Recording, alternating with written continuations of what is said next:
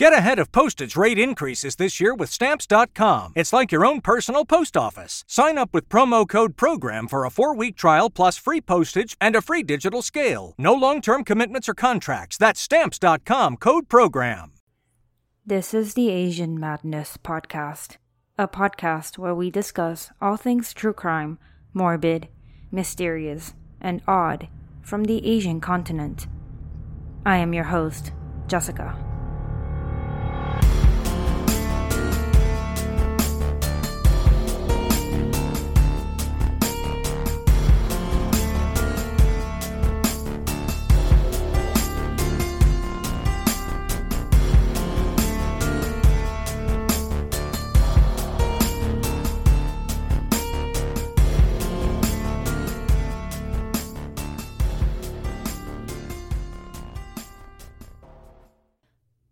Hi friends, welcome to episode 101 of the Asian Madness Podcast. I feel like I'm starting the podcast from scratch because my next milestone is probably episode 200 and that's going to take forever. Anyway, great to have you guys back, and if you're new, welcome. I hope you're all taking good care of yourselves and not out there being mean to other people because that's kind of terrible. So today's episode is a request from someone we all know of. As in, me. Yes, I requested this episode to myself years ago, but never got around to it. I found this topic rather fascinating and mysterious, and I never took proper time to look into it. Also, it's pretty complicated. I feel like some of you may know of this or maybe have heard of it in some way or another, but maybe not enough to know the controversies surrounding this topic. Let's talk a bit about religion and spirituality. Some feel like all religion is BS. Some think their God is almighty. Then there are those that are in between. You might feel like there's a higher power out there, something bigger than us, but you don't really know what it is. All valid. Either way, many of us have the privilege of either wanting to be religious or wanting to not associate with it. As in, it's our choice. In fact, some countries out there have so much religious freedom where sketchy groups can form and operate with no issue. The specific group of people we're going to discuss today, though, is not really what you would associate with the word religion or cult. They're not the extremists that come to mind, like Jim Jones or Asahara Shoko. In some ways, this group seems pretty simple, even peaceful.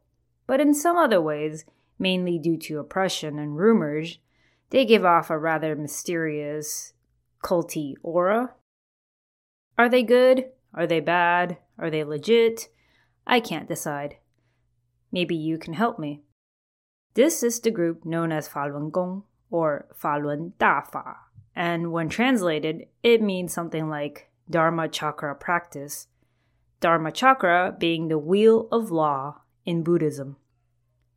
This is a spiritual group that has firm roots in Buddhism and perhaps Taoism. Whoa, but that doesn't really sound sketchy at all, Jessica. What are you talking about? Well, keep listening and you will see why. Let's begin. Clearly, this isn't going to be a whodunit kind of case, but more of a situation involving a group that is considered spiritual to some, but also a threat and a cult to some others. Let's start from the beginning. How did this new religious/spiritual movement even come about? It's not one of those old religions like, say, Christianity or Islam, but actually it's quite recent. It all started with a man named Li Hongzhi, whom we will simply refer to as Li going forward. Li has 2 birthdays. One is his official documented birthday, July 7th, 1952, and his spiritual birthday, May 13, 1951. But why is May 13 his spiritual birthday? Why does he even have one? What's the significance? Well, that also happens to be Buddha's birthday, but Li would vehemently deny that he thinks he's Buddha. Happy coincidences, I guess. Anyway, he was born in Jilin Province, a northeastern province in the People's Republic of China. There seems to be quite a bit of contradicting information regarding his upbringing, mainly because prior to starting this movement, He was generally just your ordinary citizen, so there's not much documented. At the age of 3, he and his parents moved from his birthplace, Gongzhuling City, to Changchun City, which is really just a neighboring city within the same province. He spent most of his childhood there, going through elementary and junior high school. During the 1970s, he joined the People's Liberation Army, which began his career in the CCP in a sense. The People's Liberation Army, or the PLA, is in short the main military force in China, or more specifically, the CCP, the Chinese Communist Party. It's probably a stable job, and it was an easy decision if you loved your country. From the early 80s to the early 90s, he was transferred to Changchun City's oil and grain company, working in the security section. Not sure what this entails, but we can make an educated guess based on its name. So thus far, this sounds rather normal, almost boring. Just a regular person's upbringing. So here's when things start to pick up. Around the late 80s and early 90s, Li began to get into the whole world of Qigong. What exactly is Qigong? When translated, it generally means breath skill or a type of breathing practice. Is it a type of martial art? Depends on who you ask. Its roots and teachings do have heavy ties to Buddhism, Taoism, or maybe Confucianism. It's generally regarded more as a type of exercise that focuses on your breathing and your movements. Kind of like meditation, except instead of sitting, you do slow movements. Imagine you're strolling through a park early one morning and you see a bunch of older Asian people doing some kind of slow movement exercise in sync.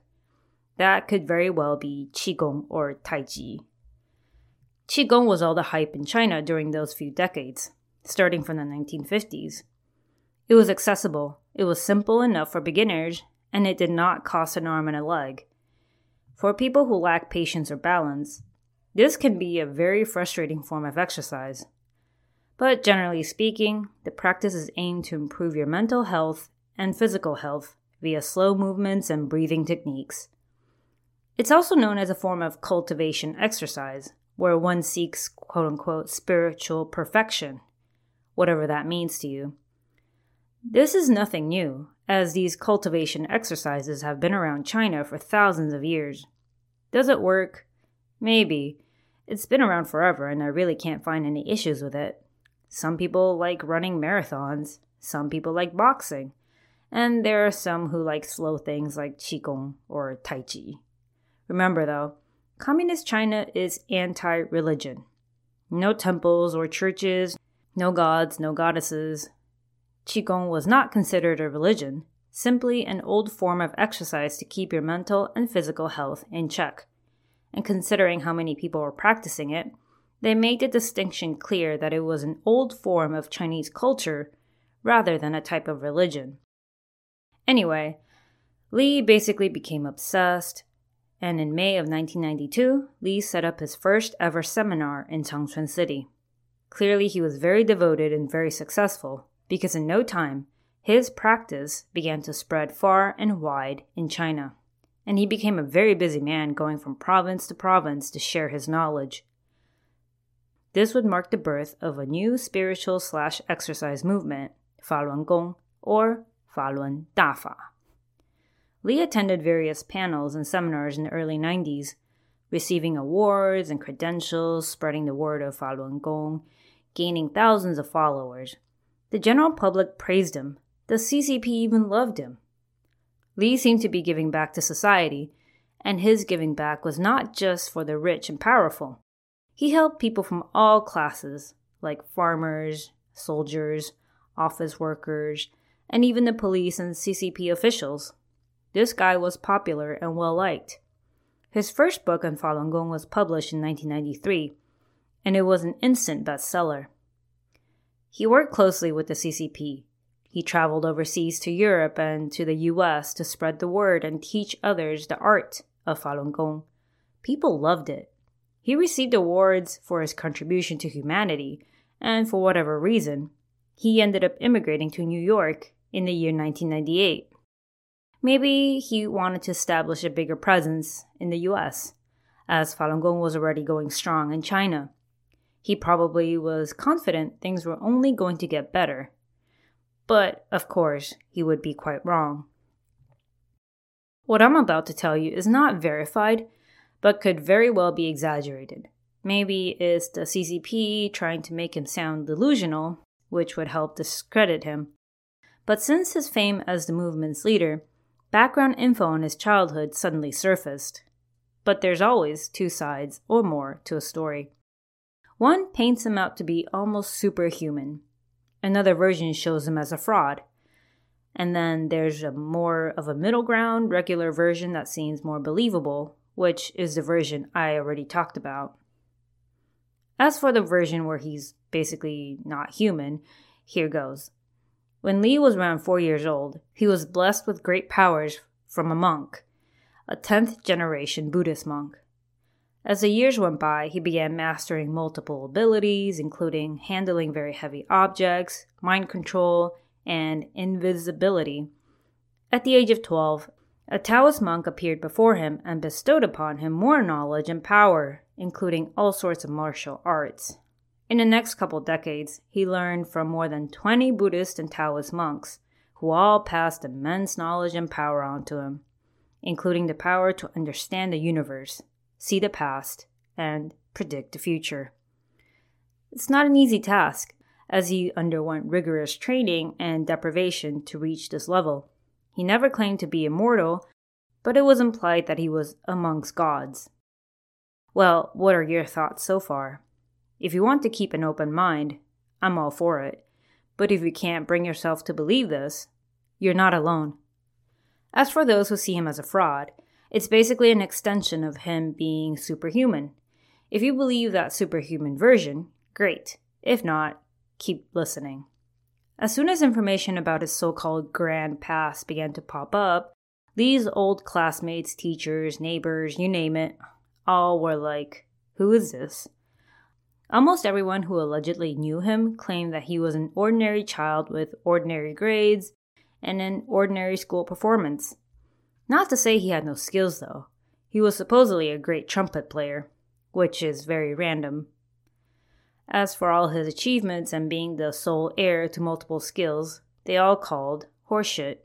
No one from his childhood years had ever seen or heard of him being involved with Buddhist or Taoist monks, let alone inherit their skills. Well, what if he did it in private? I mean, maybe. He must be extraordinarily gifted and special to have all these monks seek him out then. As for his young adult life, his pals at the People's Liberation Army also claimed that he was just an average dude. He was introverted but quite conceited, and as a PLA officer, he was busy all the time. He had many duties under the CCP. His friends basically had a difficult time imagining he would even have time to be an apprentice to all these monks. Well, sure, these people were not with him 24/7. They probably don't know what he did during his downtime. So, again, it's a he said, she said situation. Now we have his mother, who I believe should be considered rather credible, if true. She herself claimed that Lee is lying and making things up. She told people not to believe him, adding that she watched this kid grow up and he never took up martial arts as a child, and he is definitely no legendary being. So those are the three versions I have for you. The regular guy who grew up interested in Qigong and created Falungong, the guy who is basically a god, or the guy who tried to pretend he's a god. You can form your own opinion. So let's put Lee and Falungong aside for a minute here. Think about all the cults you've heard of, or at least those that are recognized as cults, like Jim Jones' People's Temple, David Koresh and its branch Davidians, or Asahara Shoko's Shinrikyo. What do lots of these cult leaders have in common? They can be described as dynamic, charismatic, and very persuasive. These people may not necessarily make a lot of sense, but the way they can convince you to go against your beliefs, to join them, to sacrifice yourself is above and beyond. These people have to have some sort of charisma, extreme confidence, but not to the point where they may come off arrogant, because that's a turnoff. These aren't traits that you can just pick up and master. Even though Falungong is not like any of these cults I mentioned, I do believe Li had a type of charm. Like many leaders, he started his movement not by saying how wonderful and skilled he was, but by displaying himself as the embodiment of good, even otherworldly to some people. He preached 3 main things, which are also the 3 tenets of Falungong: truthfulness, compassion, and forbearance. Sounds like a good thing, right? We want people to be kind, to have compassion, to live in truth.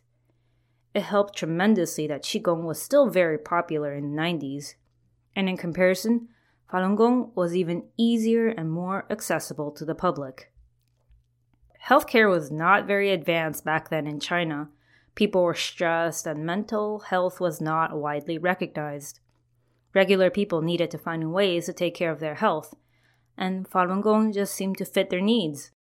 There's absolutely nothing wrong with that. If you enjoy it and it's not hurting others, what is the problem? Like I mentioned, the Chinese government was extremely supportive of its citizens practicing Qigong and such, at first. This continued on even as Falungong came about and began to grow in numbers. What's the point of a government if you don't have healthy citizens? So of course, the government generally approved of this method of exercise and meditation. Even government officials would belong to Falungong as well. But as more and more people began to join these groups and began practicing, this in turn soured the views of the CCP, especially the then chairman Jiang. Why? Well, you have power in numbers, and in a sense, they felt like this growing movement became a threat to the government, especially the chairman's position. Maybe for us, we can't really see the threat, because one is a government, and one is a peaceful spiritual group. So beginning in the mid-1990s, the CCP began to crack down and restrict these groups.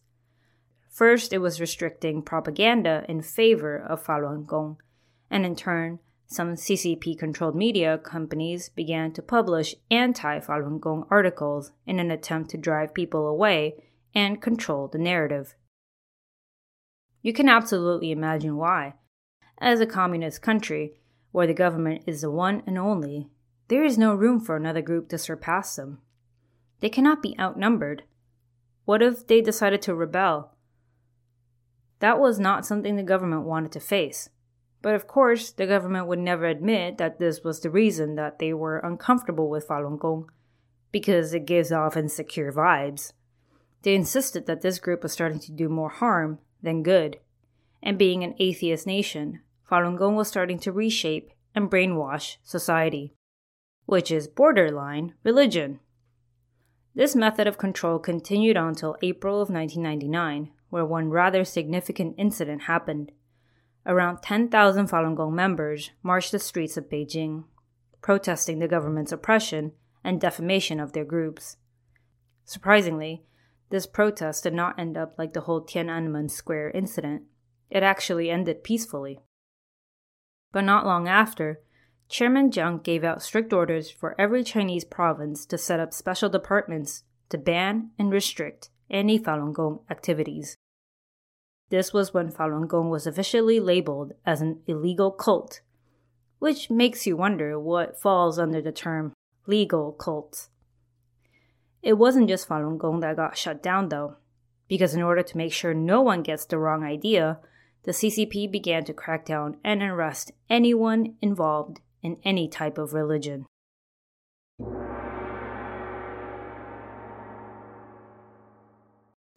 As many of you know, I moved to the US in 2021, and while it wasn't hard getting the hang of things, the whole credit score situation really tripped me up. I'm not a fan of this system, but it's something I have to live with and deal with, so why not try to get ahead of the game? If you live in the US, then you know what it's like and how important having a good credit score can be.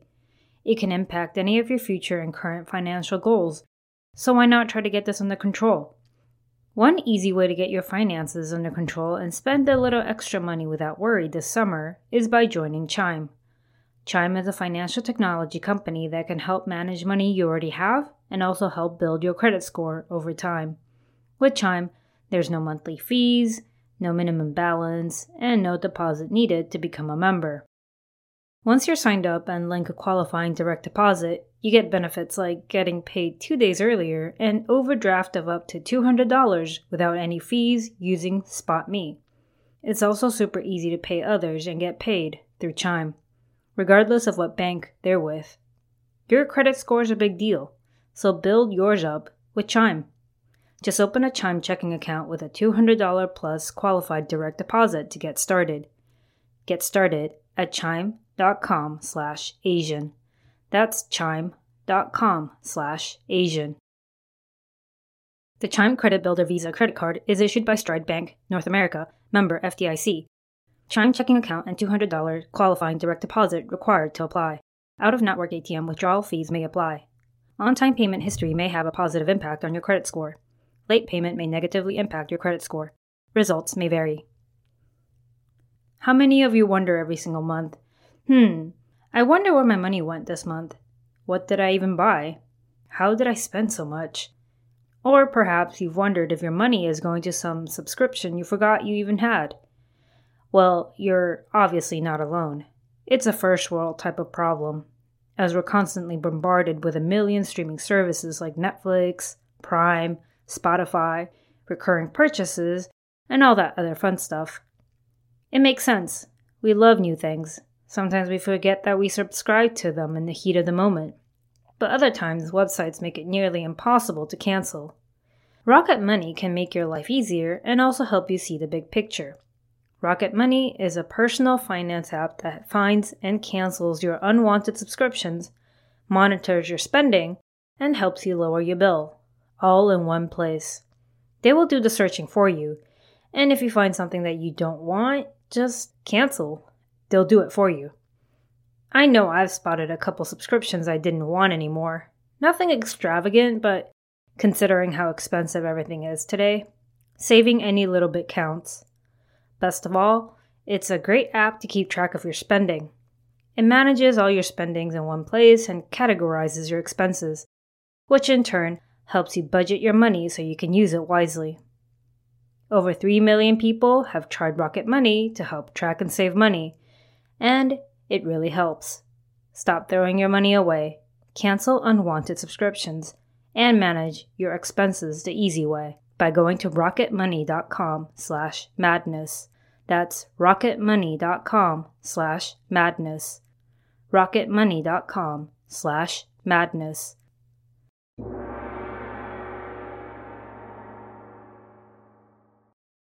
So now that this order had been sent out, all government officials involved began to enforce and filtering and blocking of all Falungong-related information, whether online, hard copy materials, publications, etc. This also meant anyone discussing, practicing, or following Falun Gong would face detainment, prison time, or worse, would be sent to re-education and labor camps. We briefly touched on the concept of re-education camps in my episode on North Korea, where citizens who had incorrect thoughts and ideologies would be sent to camps where they were basically tortured till they began to follow the rules of the government.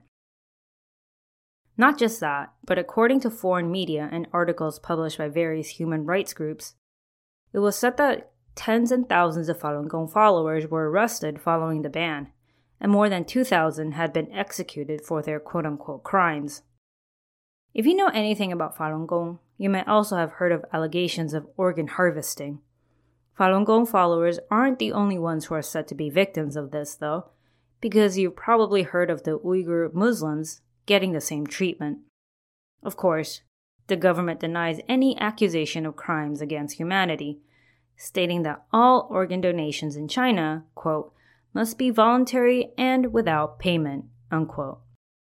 There was this whole panel about ending organ transplant abuse in China, and after thorough examination, the panel found irrefutable proof that organ harvesting was and is still taking place, quote, on a substantial scale by state-supported or approved organizations and individuals, unquote.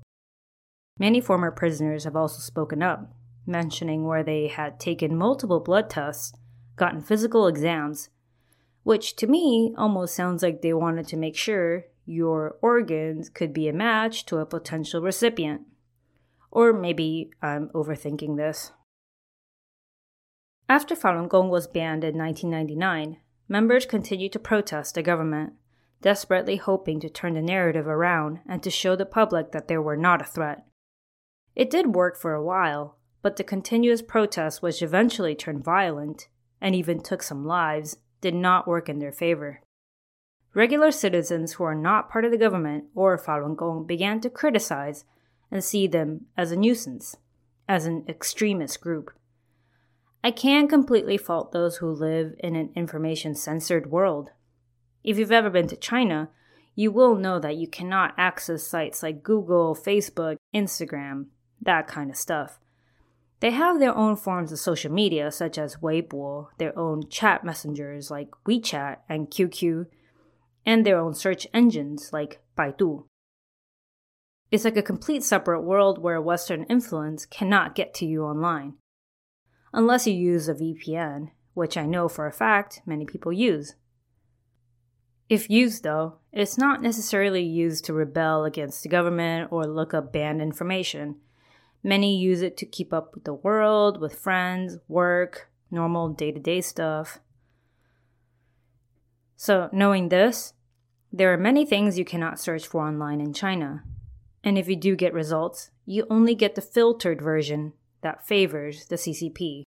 For example, is Taiwan a country? China search engines will tell you absolutely yes, whereas Google might give you different answers. So what can the members of Falun Gong do to state their case? They did not disband, because sometimes the more you're told no, the more you want to fight against it.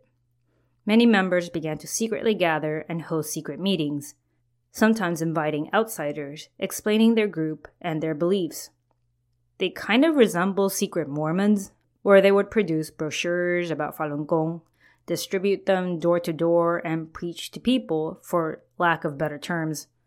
Regardless of how sneaky they thought they were, they would continue to get persecuted and arrested. And you know what happens to those who get arrested. During the early 2000s, Falun Gong activities in China basically began to disappear. You could hardly find any trace of its members. Did they just leave this for good? Some, of course, just learned to hide it better.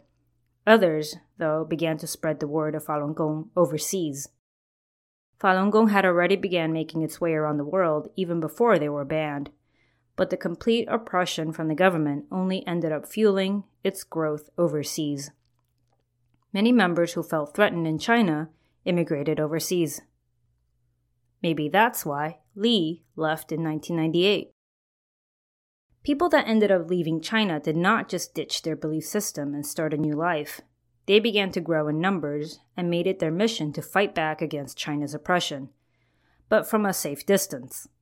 Believe it or not, there are around 100 countries worldwide that have Falun Gong offices. In every single continent except Antarctica. Because of their growth, they've also managed to set up their own media channels. While most of their content is denouncing and exposing the CCP for their crimes against humanities, lots of its content is also used to justify Falun Gong and their activities. Falun Gong members basically continued doing what they couldn't do back in China. They continued practicing, they passed around brochures to anyone willing to give them a chance. They put up all sorts of signs and billboards denouncing the oppression Falun Gong has faced over the years, and in many places, you can find them gathering in plazas, using megaphones to tell anyone who's willing to listen. For example, in Taiwan, I've seen Falun Gong groups sitting outside the famous E101 building, which is a commercial business building, and also one of the tallest buildings in the world. They have signs with very graphic images showing how the CCP treats their fellow Falun Gong members. I remember seeing these groups multiple times, and although I was intrigued, I never stopped to talk to them, which I kind of regret now. It's part anxiety because I'm not educated enough on this topic, and also I was worried about being recruited, and I am terrible at saying no. But if I were to see them again, I think it'd be easier to stop and chat with them. It's also very common for Falungong members to plan events around CCP officials touring other countries. Like in one incident, CCP government officials arrived in Washington, D.C. for a conference. Falungong members wasted no time and immediately gathered outside the hotel they were staying at to protest. It's kind of fascinating, because the Chinese officials must be really irked and embarrassed, but these people are in the US practicing their freedom and rights and whatever. They cannot stop them. As you can imagine, foreign countries have very mixed views on what exactly Falungong is and how they feel about this group. Some view it as a modern religious movement, while some others see it only as a cultural movement. Some countries have criticized China and their methods, even allowing Chinese Falungong members to seek asylum in their countries. While I would like to think most countries would want to be kind and help those being persecuted, sometimes it goes against their political motives and diplomatic relationships. I would assume many countries out there rely heavily on China's aid and business, and they would prefer to stay silent on this matter. It's not great, but also I can imagine why they don't want to take sides.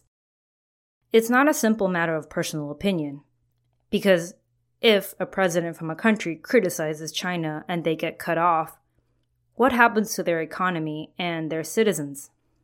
They will be the ones that end up suffering and paying for this, which in turn will affect whether or not this politician stays in power. It's not entirely black or white. It's a difficult and dicey situation to be in. Then there are others who find Falungong a bit concerning. Not that they are in favor of killing and arresting every member, but they are skeptical of the motivation of this group, because in their opinion, some of their methods come off a bit on the extreme end. I don't know, this is a really subjective matter. How do you decide when an oppressed group is being too loud or too aggressive about their persecution and rights? And if they continue to face the same threats from the same enemy, can their protests ever be too loud? The founder of Falungong, Li, was nominated for the Nobel Peace Prize several times. He was the poster boy for freedom and free thinking in China. Both him and his movement received more than 300 different awards from all around the world. Li was named the most influential person in Asia in 2001. What exactly is Falungong? Like I said, very subjective. But here's a short excerpt from their website, so at least this is how they view themselves. Quote, Falungong is a spiritual practice that millions around the world have made a part of their lives. Rooted in Buddhist tradition, it consists of two main components: self-improvement through the study of teachings, and gentle exercises and meditation. Unquote. So, in a way, we know this is rooted in Buddhism, perhaps even Taoism. That alone can carry some religious color, but that's also not super definitive. Most religions tell people to be good and be kind, so without understanding and reading all their books, it's difficult to say. Their teachings and materials, though, mostly consist of books written by Li, which does give off a culty vibe, as they treat his words and teachings like the word of God. That's not to say Li isn't intelligent or doesn't know what he's talking about, but when a whole group of people quote and follow the rules of one writer, who also happens to be the founder of the group, doesn't that sound religious? I mean, there's the Bible and the Quran. Very religious people will use religious texts in all areas of their lives and justify their beliefs and decisions. Although I don't think Falungong falls in the same category as other religions, their leader, Li, has touched on the religious side a few times, especially in recent years.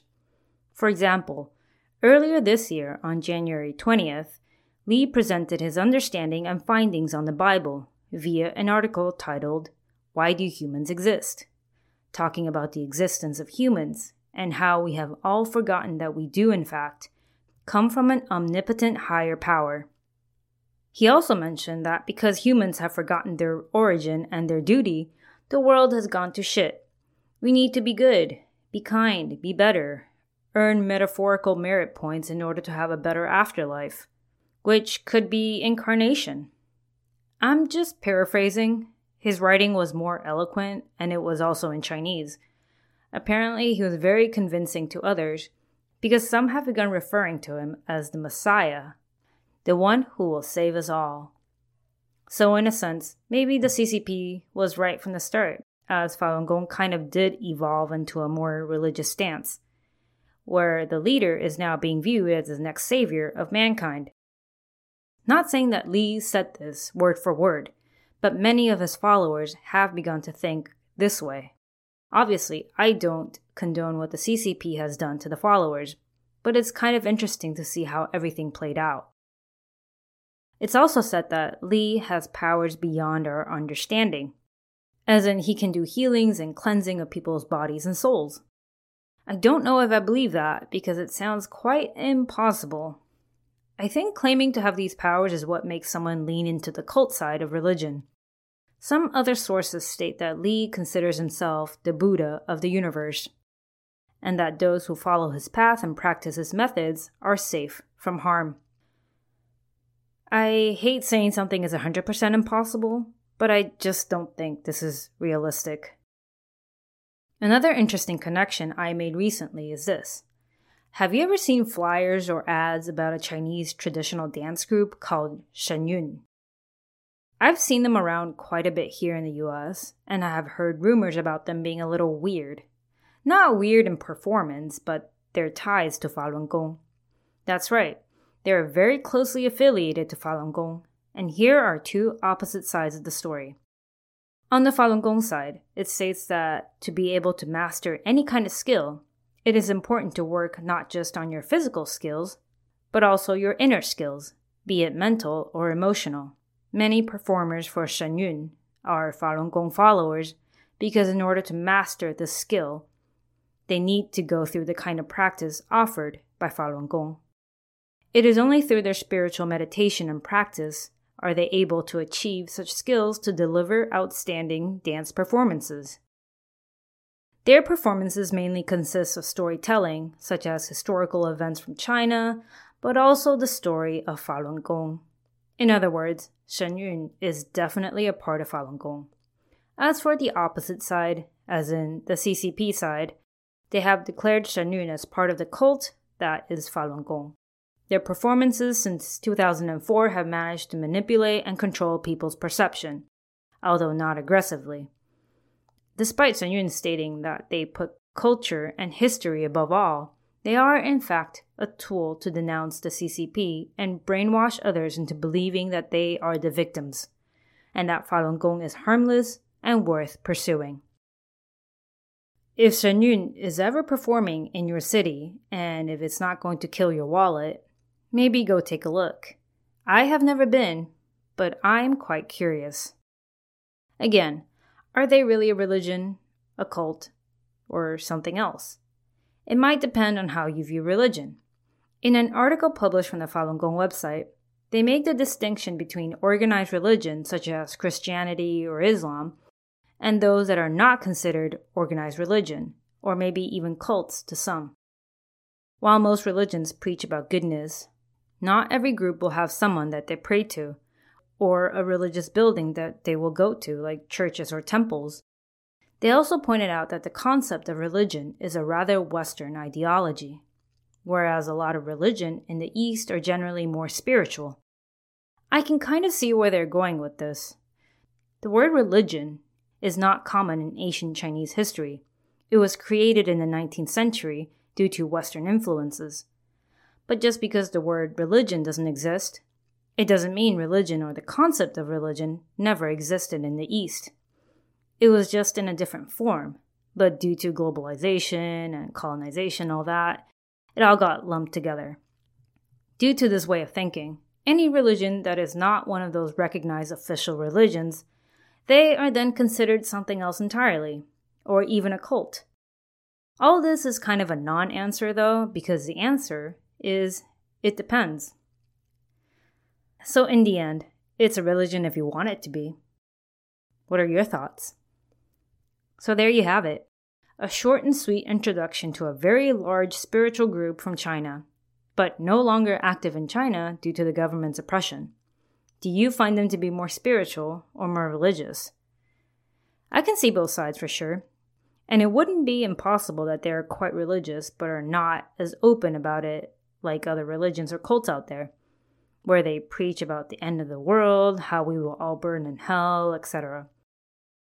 I have included the link to their website if you're curious to learn more, because learning more won't hurt you.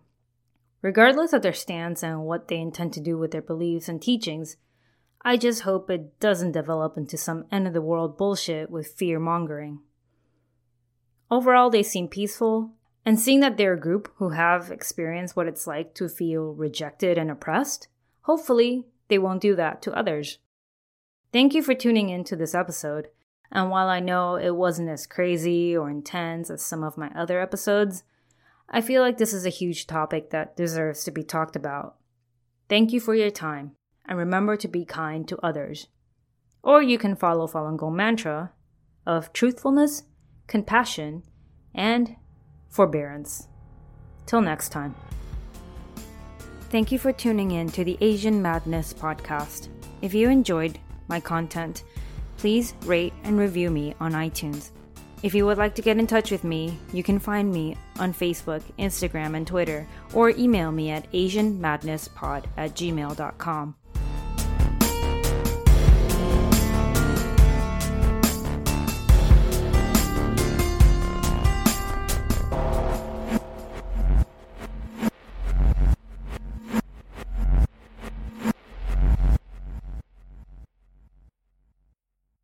Get ahead of postage rate increases this year with Stamps.com. It's like your own personal post office. Sign up with promo code PROGRAM for a 4-week trial plus free postage and a free digital scale. No long-term commitments or contracts. That's Stamps.com, code PROGRAM.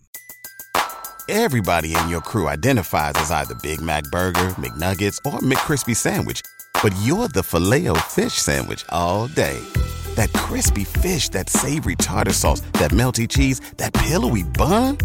Yeah, you get it. Every time.